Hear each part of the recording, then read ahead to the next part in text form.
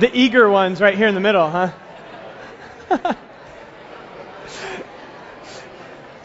All right. Well, good morning, everyone.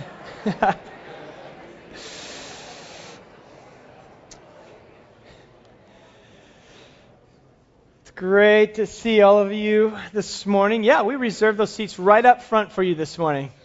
Is that nice? Great. Well, it's good to be here with you. As always, it's my pleasure to be able to teach and look into God's Word. Totally enjoy doing that with you and see myself as a learner along with you. So this is stuff that I am by no means the expert. We believe our teaching team is all about processing this together. And so it's our pleasure to be able to look into the Word of God. We're going to do that in just a moment. Can you believe it's already June, though? It's June 5th. And I know some of our schools are already done. And so some of you are, I saw some are excited. The other schools, we have one ending at the end of this week, one of our districts, in the elementary school district next week. So in the next couple of weeks, all of our kids will be experiencing freedom. And the parents will lose theirs. So, it's good to be here in summer. One thing that we do here at Seacoast in the summer is our kids ministry changes out most of their volunteers. They give their teachers the summer off, and other people go in to help out throughout the summer months. And I was thinking about that the other day, and we don't often pause to just reflect and thank you for all the people who volunteer, but the amount of people that it takes to pull off a Sunday morning around here there's quite a few. You have all those that whole building there, the kids building, is filled with teachers and workers. Our youth, our junior high and high school. There's 26 life group leaders out there, so a bunch of you are leading life groups and teaching. There's the greeters and ushers, people who make coffee. We don't have a caterer do that. That's volunteer. So people come in and make the coffee for you. They get here early. And our worship team, there's so many pieces. And I better say the tech team so that they keep my mic on. All these volunteers. For all of you who contribute to make Seacoast happen week after week, we want to say thank you. And that includes those volunteering in the community. We have people working at Sunset High School up at Ocean Knoll doing tutoring. We have after-school programs. We have mission trips. It takes a lot of people. And I just want to say thank you for participating and being a part of this community. Seacoast is blessed by you. And we have so many amazing people here. And your heart is... This congregation really is special. And so thank you all for all the ways that you contribute week after week to make Seacoast what it is. It really is a joy to be a part of that. So thank you for doing that. And those of you who maybe you aren't jumping in and helping out other places, you could. Just saying. You could. We would love to have everyone being a part of it. So one more thing before we get started here. We noticed the Verbeth family's with us, and we didn't plan this, but just go ahead and stand up so we can thank you. These are our missionary couple to France, and welcome back. Yeah, it's good to see you. They'll be here till the end of the month, I just found out, till the 30th. So if you know the Verbeths, they're one of our families that we support as missionaries, and they're living in France and have had... it's an interesting year over there. A lot of different things have happened, so we'd love to hear more. But thank you for being back, and thank you for willingly sacrificing and going. It's not easy to be called to, have a high schooler, and they felt a call to go and serve a community that is largely non-Christian. And so we're grateful for your call, your obedience to the call, and good to have you back with us today. All right. Well, it is June, and we are still in the book of Ephesians. And we began this process all the way back in the fall.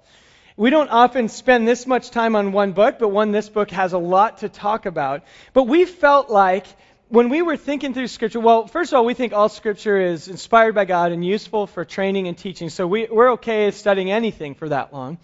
But we really, in particular, when we looked at the book of Ephesians, we felt like there's so much in this that applies to our entire lives. You see, because Paul, the one Apostle Paul who wrote this letter, he wrote it to a church in a town called Ephesus, and he wrote with this understanding and belief that if you are a follower of Jesus, there is no area of your life that should be unaffected by that friendship with Jesus.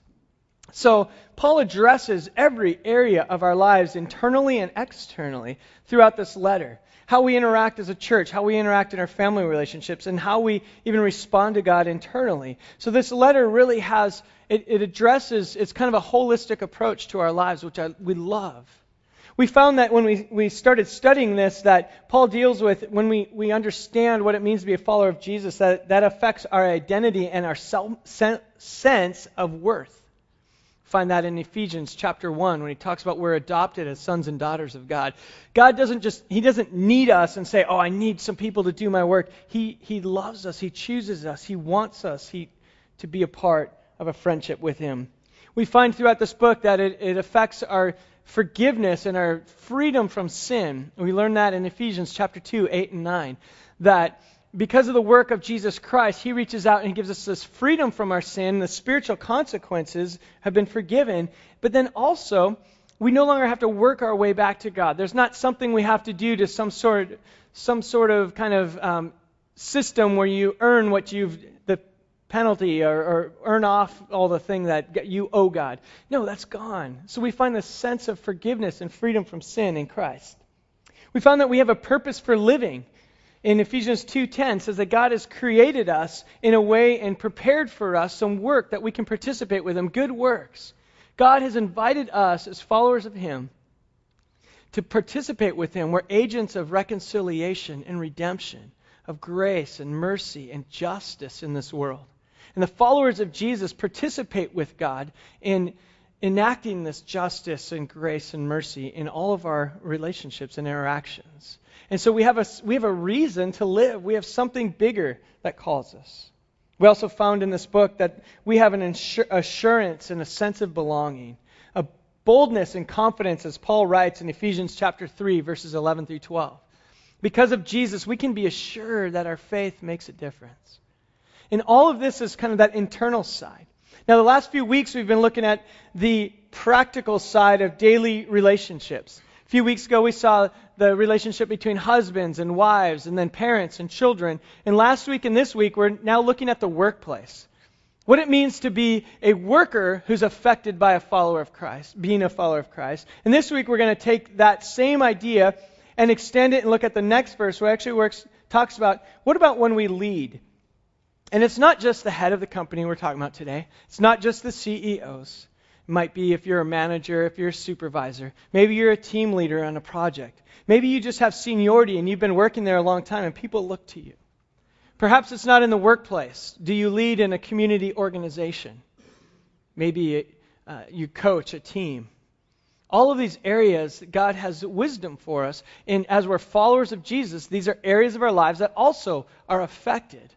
And so today we want to look at what does it mean as we lead to lead in a way that honors God and follows and is influenced and changed by being a follower of Jesus. So that's what we're going to look at today. And we find that all of these relationships are now defined in terms of Christ, not in terms of culture. So that's what we're going to look at. So pray with me, and then I invite you to open up to Ephesians 6. God, we thank you for this morning. I thank you for this time. Thank you for your word. And God, I pray this morning that you would teach all of us. You'd inspire all of us. Help all of us have a greater understanding of what it means to live and lead in the way that you've called us to.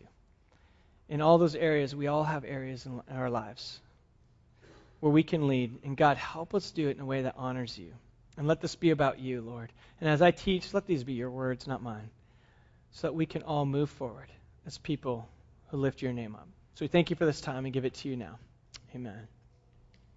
So I invite you to open to Ephesians chapter 6. We're going to be in verse 9 in just a moment. You know, I've often shared, I've had this long work experience. I remember my very first jobs when I used to work on my grandfather's farm. Every summer I moved there and spent 2 years living on the farm and baling hay the entire summer. And I did that for many years. Throughout the rest of the year, I mowed lawns in my neighborhood. It was, you know, when you're 12 years old and you can make, $20 mowing someone's lawn, that was good paying. That was pretty good money. And so I did that for many years. My first real job, where, there was like rules you had to follow, was when I was a dishwasher at a seafood restaurant. That was fantastic. Came home smelling like seafood. It was wonderful. So I did that for a while. I worked as a busboy. I think those are server assistants now, right? Everything changes. So I worked as a busboy, and then I was a server for many years. I worked in church. I worked in public schools, in administration, and I did substitute teaching for years. So I've had all of these different experiences. And I've shared with you, and you know, some of my journey when I was a part of a church plant several years ago up in Orange County. Part of the way of funding that, I worked for a retail company and a large coffee company, and I was doing some store management. And during those times, I think a month ago, I shared this story of once when I was working in a store, that the store was just a complete mess. And I was, the other part of this story, so I was in that store, and there was just so many things that were wrong, and every day I'd get calls at like 4:30 a.m. saying someone didn't show up, or there's a piece of equipment broken, or the shipment didn't come in, or just always issues. And one day I was talking with one of my friends who also was another manager who was a peer mentor of mine. And I was on the phone with him kind of talking about the store and sharing about some of the struggles and things we're going through. And he said, "Hey, I've been there. I know exactly what you're going through." And it was just nice to have him understand it. And then he said, "You know, I know exactly what you're thinking and how you feel." And I thought, well, that's good, because in my mind, here's what I was thinking. I cannot wait for one of these days my phone to ring at 4:30 a.m. and have it be one of my workers saying, "Hey, the store burned down." I'm like, sweet. I don't have to come in today. That's so great. Because that's what I was thinking, actually. So when he said, "I know exactly what you're thinking," and then he said, "You just can't wait to wake up in the morning and get in there and make things right." That wasn't what I was thinking. That wasn't anything what I was thinking. And I didn't tell him that, but I just kind of went like, And he goes, "Yeah, because, they put you there for a reason, and you have an opportunity now to totally change things around and make things better." And I'm just like, wow. And in the course of that moment, it was about a 3-minute conversation, and I literally changed my entire approach. You see, my tasks didn't necessarily change. I still was doing the same things, but my attitude and approach towards it was very different. And what I realized was, what if all of the people in the world who says they're followers of Jesus had that approach to their work? I kind of thought maybe that's what it should look like for followers of Jesus to approach their work. With this sense of purpose and calling, understanding that I am here for whatever reason God has me here, and while I'm here, I'm going to do the best I can to take advantage of the responsibilities that have been given to me in a way that honors God. And at that moment, I felt very convicted, because it changed my entire attitude and approach. And I actually really grew to love that store. Glad I'm not there anymore, but I loved that store for the season. And I was thinking, there's over 1 billion Christians in the world. What if all of us approached work that way? What if all of us worked as if we were working unto the Lord? What difference would that make in the world? Could you imagine if it was really Christians had this reputation of being the people you have to hire? You go in for a job interview and they find out you're a Christian, and they say, "Are you serious? You're a follower of Jesus?" Which they can't ask you, I get it. But if they say, "Are you a follower of Jesus?" Oh, you got the job. Because we love to have Christians working here. You are the type of people we need. And so today, last week and this week, as we're studying how Jesus affects our work, see, it's bigger. It matters to God. It matters to God because this is the reputation of His kids. This is a reputation of our Father in heaven. And how we approach it makes a difference. And it makes a difference day after day. So today we're going to look at, in particular, what it means to have positions of influence and leadership. And again, I think it applies to all of us. We all have leadership in different areas of our lives. We all have leadership. May not be you might be the bottom person at work, but there's some areas in your life where you have influence and leadership. And so we're going to learn from that. And it starts in verse 9, and it says this: "Masters, do the same things to them." So let's stop right there. When it says do the same things to them, we need to figure out what that means. So we're going to back up actually to last week. And in verse 5 through 8, it gives us a little more context of what Paul is talking about. So let's look at that, and we're going to run through it pretty quickly. It says, slaves, be obedient to those who are your masters. And again, if you weren't here last week, we kind of addressed briefly the idea of slavery. Is the Bible condoning it? And the quick answer is no. But there was a cultural context here in which most of the workers, 50% of the workforce, were considered slaves. So it means workers in our context today. So workers, be obedient to those who are your masters according to the flesh, with fear and trembling and the sincerity of your heart as to Christ, not by way of eye service as man-pleasers, but as slaves to Christ, doing the will of God from your heart. With good will render service as to the Lord and not to men, knowing that whatever good thing each one does, he will receive back from the Lord, whether slave or free. So then in verse 9, when he says, masters, do the same things to them, means to those who work for you.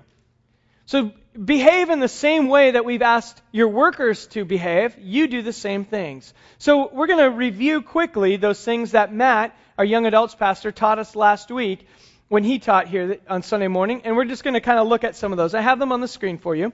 But if we break it down, here's the things that this is how we work according to Ephesians chapter 6, 5 through 8. The first is this: let's work with respect. Work with respect for the people that you interact with. You value them. You respect them. With sincerity. I love this. The Greek word actually comes from a root that has to do with if you have a piece of cloth and it's folded, it means without any folds, without wrinkles, is this word for sincerity. In other words, it's this picture of there's nothing hiding. If you picture a cloth that maybe is folded over and it has a pattern on it, you don't see the whole pattern. Maybe you don't get what it is. But without any wrinkles and you stretch it out, you can see it for what it is. So with sincerity has to do with this attitude towards your work that you say, what you see is what you get. It lends itself towards integrity, towards simplicity. It's not complicated. There's no political maneuvering. This is who I am, and I'm going to work, and you understand where I'm coming from and where I'm going. So it's with sincerity, without folds. I love that. From your heart. Again, we talked about last week how the first two are a little bit easier because they're outward. You can do those things, they're outward actions, but from the heart starts to get more tricky. How can we be people who do this, who really mean it? Work with sincerity and respect, but from your heart. Pour your heart into it. I would say that was a good example of what my peer, my mentor in that retail environment had. That attitude that says, oh, you just can't wait to make it right. I think, well, really? But it's so inspiring, and I understood it after that. With consistency. With consistency. Again, this is when people are watching and when they're not watching. With consistency. Work as if to the Lord. When you lead with consistency. Don't behave one way and then behave differently when no one's watching. Lead with consistency and work with consistency. And with goodwill. You have good intentions. You want peace in the relationships and harmony. And you're truly out for what the good of those in the organization, whichever you are working. So that is how we work. And leaders need to lead in the same way. So we need to begin with these as part of our attitude. With these are the characteristics of your lives as you lead. You do not have a pass because you're in charge. So, if we do that, this kind of life brings glory to God. And so it's important that leaders lead that way. So now let's talk specifically how we lead. Again, in verse 9, masters, do the same things to them, so behave in these ways towards those who work for you. And give up threatening. Okay, this one I kind of feel like, do we need to go into it too much on give up threatening? And this is not saying don't have consequences or boundaries. Okay, so one person after our first service said, well, I threaten my kids all the time. Am I violating this? And I thought, well, no, with kids it's different. But no. No, it's not saying that there's consequences if you don't succeed. You still have to have it because you still have to lead. There's still times you lead. In the context of Paul writing to, this was very specific in that masters could threaten their slaves with imprisonment. They could threaten them with death. They could threaten them with beatings.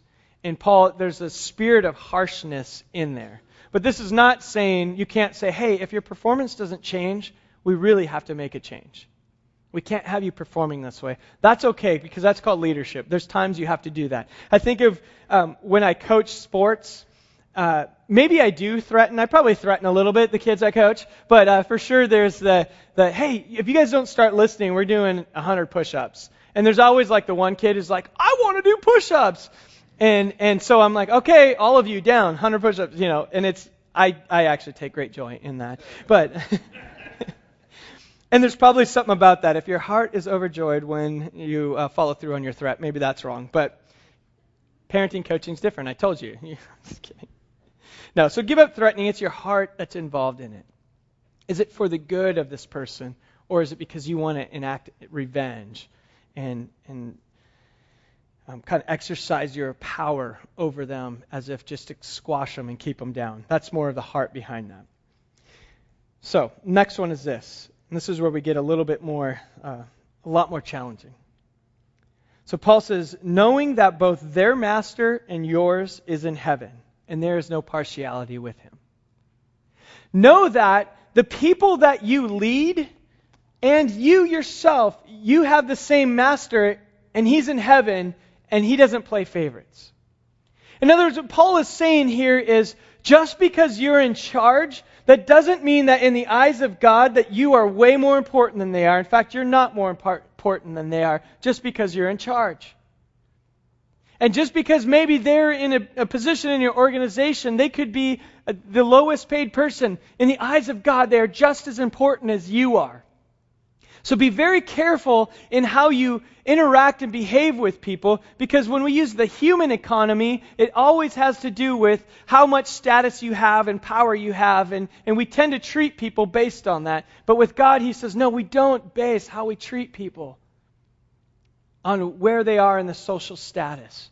Because in the eyes of God, you are no better than they are. You're all my valued possessions, and you all bear the image of God, and I care for all of you. So understand that you both have the same master, and He's in heaven. Now, I think we can probably hear that, and many of us who maybe have a background in Scripture and we've been studying it, we hear it and we say, okay, that makes sense. I'm good with it. I can follow that. But think of what the practical implications really of that are. Now, this doesn't mean that there are no bosses and no leaders. Of course, we've already said that obviously He's speaking to those who have authority. But it's how do we interact and treat those who are under our care? Do we treat them as people with value or not? And if our master is in heaven, and our master is the creator of the universe, and He came and lived on this earth in the form of man named Jesus Christ, shouldn't we look to Jesus as our example of how this plays out? Because if He's our master, I think I would say, okay, Jesus, so how did you do it? Now, He maybe never ran a large company here in modern day America, but He understood leadership. He understood how to lead others. And so what I'd like to do is take a moment and I invite you to turn over to John chapter 13. Because when Paul is letting us know that with God there is no partiality, you're not better than anyone else, we should look to how Jesus interacted to get what it means to lead and be people of influence. And when I was thinking of what is the best example from Jesus' life, I thought of this story in John chapter 13. When Jesus washes the feet of His disciples. Now, if you've been around Scripture for a while, you may be familiar with the story. And perhaps even some of you who, you're not even familiar with Scripture, you maybe have heard the term of wash someone's feet, and you kind of know the imagery. But I want to take a look at the story today, and maybe through a different lens. Because this story really has some profound things happening. You see, because this takes place on what's called the Passover dinner. And it's after about 3 years of Jesus hanging out with His disciples. See, He was their teacher. He's the one who led them. They walked with Jesus for 3 years. They saw Him heal people who were sick. They saw Him cast out demons. They saw Jesus confront religious leaders of the day who everyone else was afraid of. They saw him stand up to Roman government officials with the truth. They saw Jesus kneel down and take kids in his arms and said, these kids are what matters. They saw this great strength come from him and this great tenderness. They saw the life of Jesus for 3 years, and it culminated in this week. When Jesus rode into Jerusalem, as a prophecy said, that he would ride into Jerusalem on a donkey. And the crowds began shouting, Hosanna, which means God save us. And they began singing, Blessed is he who comes in the name of the Lord. And these are songs and psalms that were sung during Passover week, when the nation of Israel was thinking about a Messiah who would come and deliver them. And they sang them to Jesus and said, Here is our King. Here is the one with the authority from God, the Son of God who's sent to us and who will lead our people. At that moment, that week of the Passover, they were declaring that Jesus Christ was King. The crowds were declaring it. There is no higher position you and I will ever come close to than being Lord of Lords and King of Kings. And Jesus was declared to have that just a couple days before. So keep that imagery in your mind. The crowds just declared him as King of Kings. And now he's having dinner with his disciples. Passover dinner. And it was customary that you would walk in this house, and we know it's a guest room prepared for them. It would have been a common practice for people to prepare rooms because of all the pilgrims that would be there in Jerusalem for Passover. And they would have a basin of water near the door. And often the servant, the slave, would wash the feet of the guests as they would come in. But this night, as Jesus and his disciples entered the guest room, there was a basin of water, but there was no servant. So they walked in and they looked at it and they thought, well, no servant. They came in anyways. They sat down and they began having the Passover meal, it says in John 13.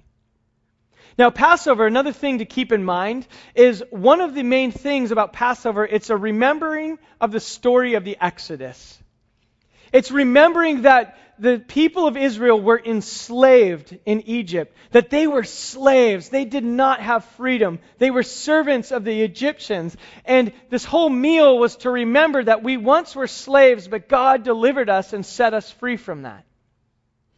So you recall the story, and you recall the bitterness and the tears of slavery and how difficult that was. And you're telling that story to one another. And it's in the midst of the storytelling that there's a pause. And there's some pauses throughout the night. And at one of those, we see Jesus, we read in John chapter 13, that got up.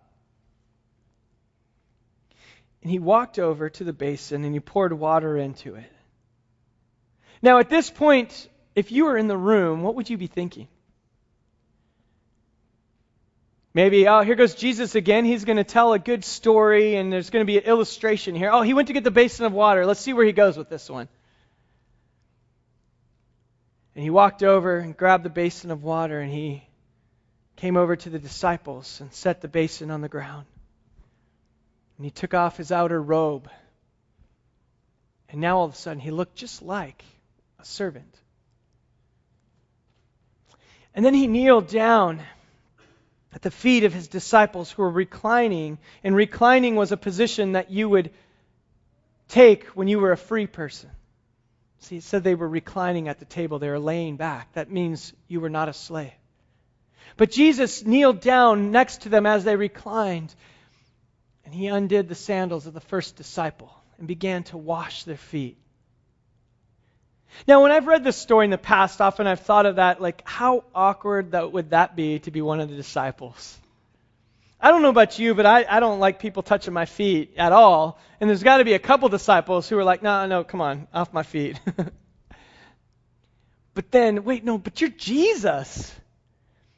We just sang King of Kings and Lord of Lords. You were the one you led us, our people.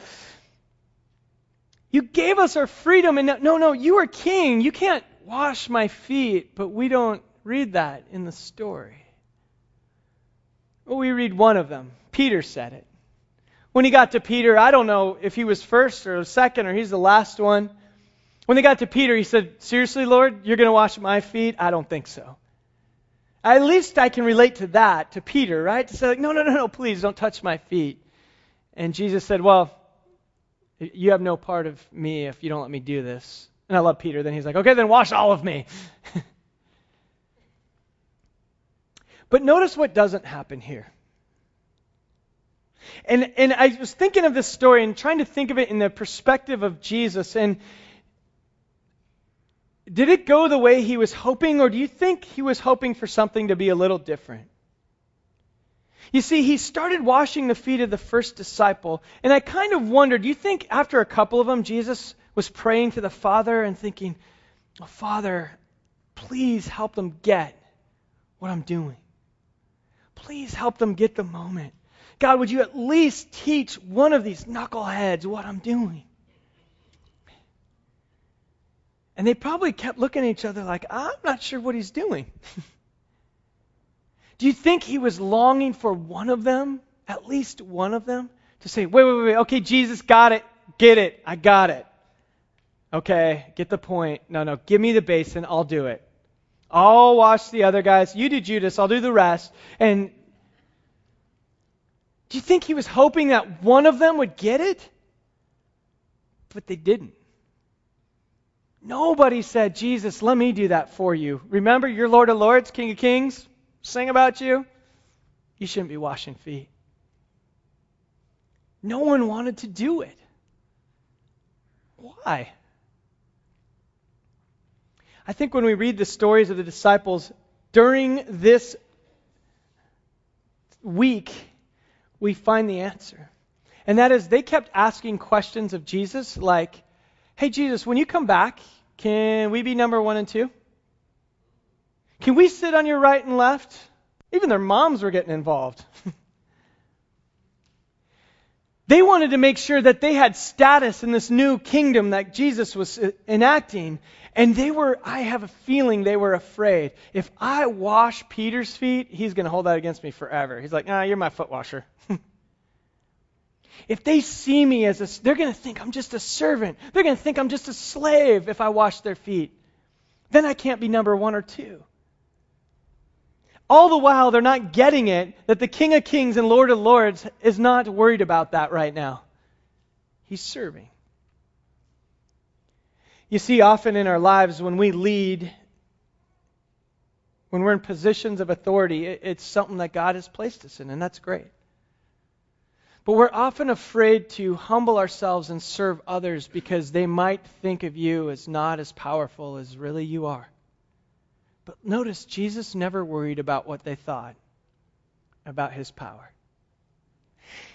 I love this. Look at this in John chapter 13 and verse 12.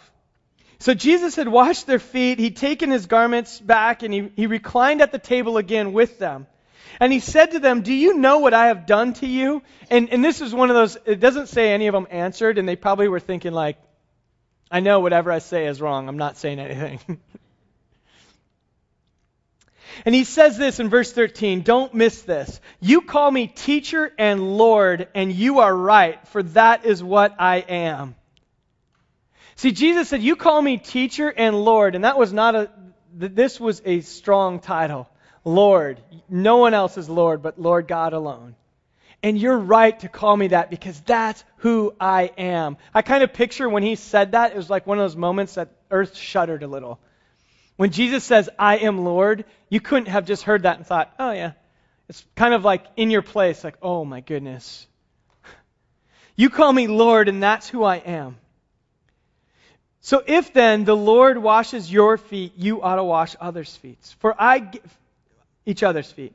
For I gave you an example that you should also do as I did to you. Truly I say to you, a slave's not greater than his master, nor is one who's sent greater than him who sent him. You see, in this moment, Jesus gave us a picture of what it means to lead. To be willing to put yourself lower than someone else for their benefit. It didn't diminish his status as leader. It didn't diminish his status as Lord. It elevated the people he was around. Paul speaks of it in Philippians chapter 2 when he says, if you have any encouragement, also have the same minds as Christ had. And catch this in verses 3 and 4. Do nothing from selfish ambition or empty conceit, but with humility of mind regard one another as more important than yourselves. Don't merely look out for your own interests, but also the interests of others. You see, if we are to follow Jesus' example of leadership, we need to look out for the interests of those whom are under our care. We need to consider them. We need to care about them. Now again, some of you will say, well, that's Christianity 101. I get it. But do you? Can you serve the way Jesus served? Do you look out for their interests? Do you consider them as more important than yourself? You know, in this room, we have some amazing people who lead large businesses, small businesses, and they treat their employees and they run their businesses with great integrity. There's some amazing examples throughout this congregation, and I thank you for those of you who do that. We have a lot we can learn from you. And they will tell you it's not easy. There's challenges that come up. There's dilemmas that you face daily. But my guess is each one would tell you that it's worth it in the end. My guess is also they would tell you that when you treat people this way, for the most part, it works out for you. There's always outliers in any situation. I get it. Jesus had Judas, so there's sometimes outliers.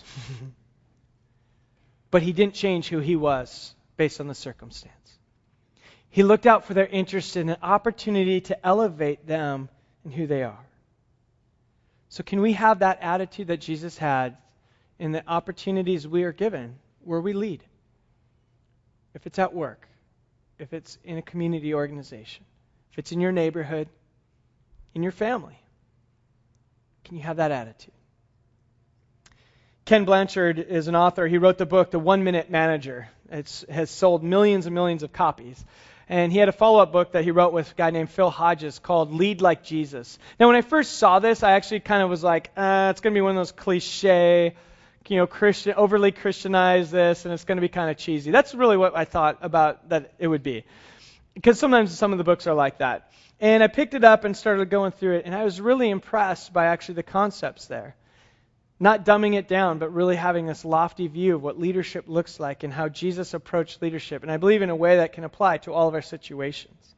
But he had 2 questions that he said all leaders need to answer, and I believe we all need to answer this today. The first question is this: whose am I? In other words, who are you working to please? Who is it that you set out to please each day? Is it just your shareholders, your boss, the CEO, your customers? The parents of the kids you coach? Is that who you're trying to please? Now, is it okay if you please those people? Well, yes, it is. If your shareholders are not pleased or your boss is not pleased, eventually you will have to have new boss and shareholders. But is your chief aim just to please them? Is that where you begin? Or is your heart to say, God, how can I please you with what you've given under my care? How can I please you today in my work? How can I please you in the teams that I coach, the clubs that I lead? How can I please you, God? I've shared before, at the beginning of sports season, the baseball season, we have a draft, and I always make this prayer that says, God, help me, just send me the students that you want to have on my team this year. The people that you want me to coach for whatever reason, God, you pick them. And every year after the draft, I argue with God and say, like, seriously, you didn't pick any pitchers? I mean, come on, God. But the prayer really begins with, God, how can I please you with this responsibility you're giving me this year? How can I please you with that? Because that's more important than a trophy at the end of the year. It's how can I please you? When you approach your work, is it, God, how can I please you as I lead? That's who do you belong to? Do you belong to God or the shareholders? The second question Blanchard said we should ask is, who am I? So first is whose am I? The next one is who am I? What is my purpose? What gives me significance in life? Is your significance found in the paycheck? Is it in the promotion? Is it in the profit margin? Is it in the trophy that you win? Is it in having the best adventure guides club in the country? What is it that you find your significance in? That's who you are. Where you find your significance defines who you are. Or do you find significance in your friendship with God? Is significance and success for you when you can honestly please Him with the way you live, and you can honestly please Him with how you serve others, how you build other people up, how you can submit and say, you know what, God, I want these people to be so blessed today. That's where I find significance and my true purpose that comes from you. When we can answer those questions in a way that honors God, then we can lead like Jesus. We can please God with our lives. Now this ends this whole section here in Ephesians, and I want you to notice one thing. Each of these practical relationships we've looked at, they're challenging. When you look at husbands and wives, husbands, love your wives as Christ loved the church. It's challenging. You look at parents and child relationship. You look at workers and leaders. And in all of these, the underlying theme throughout is this. Submit to one another. Willingly give up your preference and your position. Now, again, you're not resigning as CEO, but giving up your need for power and position and willingly elevating others. That's the whole theme of this whole section. We read that in Ephesians 5:21, right before the section began. It says, be subject to one another in the fear of Christ. That's not easy. We invite the worship team to start making their way up. I want to leave you with a challenge. So when we think of this and think, God, how can we in every relationship of our lives being willing to give up a part of ourselves for the benefit of others? How can we do that time after time, day after day? That is impossible. And God would say, yeah, it is on your own. But that whole section actually begins in chapter 5, verse 18, when Paul commands us, be filled with the Holy Spirit. See, God did not leave us without the fuel to do this. And that is a life that's reliant upon the Spirit of God. So God, be the one to empower us, to give us the fuel we need to be the people you want us to be. So as we end here today, I want you to ask those two questions. As you approach your work, your volunteer work, your community, your family. Whose are you? Who do you belong to? And who are you? What defines your significance? And let us be a church that is defined by Jesus Christ. Let us be a church that is so inspired and desiring to follow Jesus that we can't help but to make a difference when we go through these doors. That we can't help but to see our community transformed because what Christ has done in us. Let us be that church. Because anything less isn't worth it. That's where we want to find our significance. As Christ defines us. So let's pray as we end here. And some of you, this morning, maybe God's calling you to give up a piece of yourself. A little piece where you keep holding on to. Maybe some of you for the first time need to surrender and say, I want to be a follower of Jesus. I want this God to be my master. If that's you this morning, I want to pray for you in just a moment. And we'll stick around after the service too. We'll pray for you if you want to come up front for more prayer. Let's let God move in this place and let Him define who we are. Lord God, we thank you so much for this time. I thank you for the challenge you give us in working, the challenge you give us in leadership. Thank you, Lord, that you've given us the best example to follow of a willingness to lower yourself so you can elevate others. God, it's for their good. So they can experience your grace, so they can experience your love, so they can experience your mercy, your justice. Lord, may we be that kind of people. Would you teach us where we need to give up, where we need to submit to you? And Lord, would you give us the power to do that only comes through your Spirit of God in us. And Lord, would you use this church to transform the community here in North County, in Africa, in France, wherever you send us, Lord. Would you work through us to change lives for your name and for your glory? We thank you and ask you to speak to us now as we continue to worship. Amen.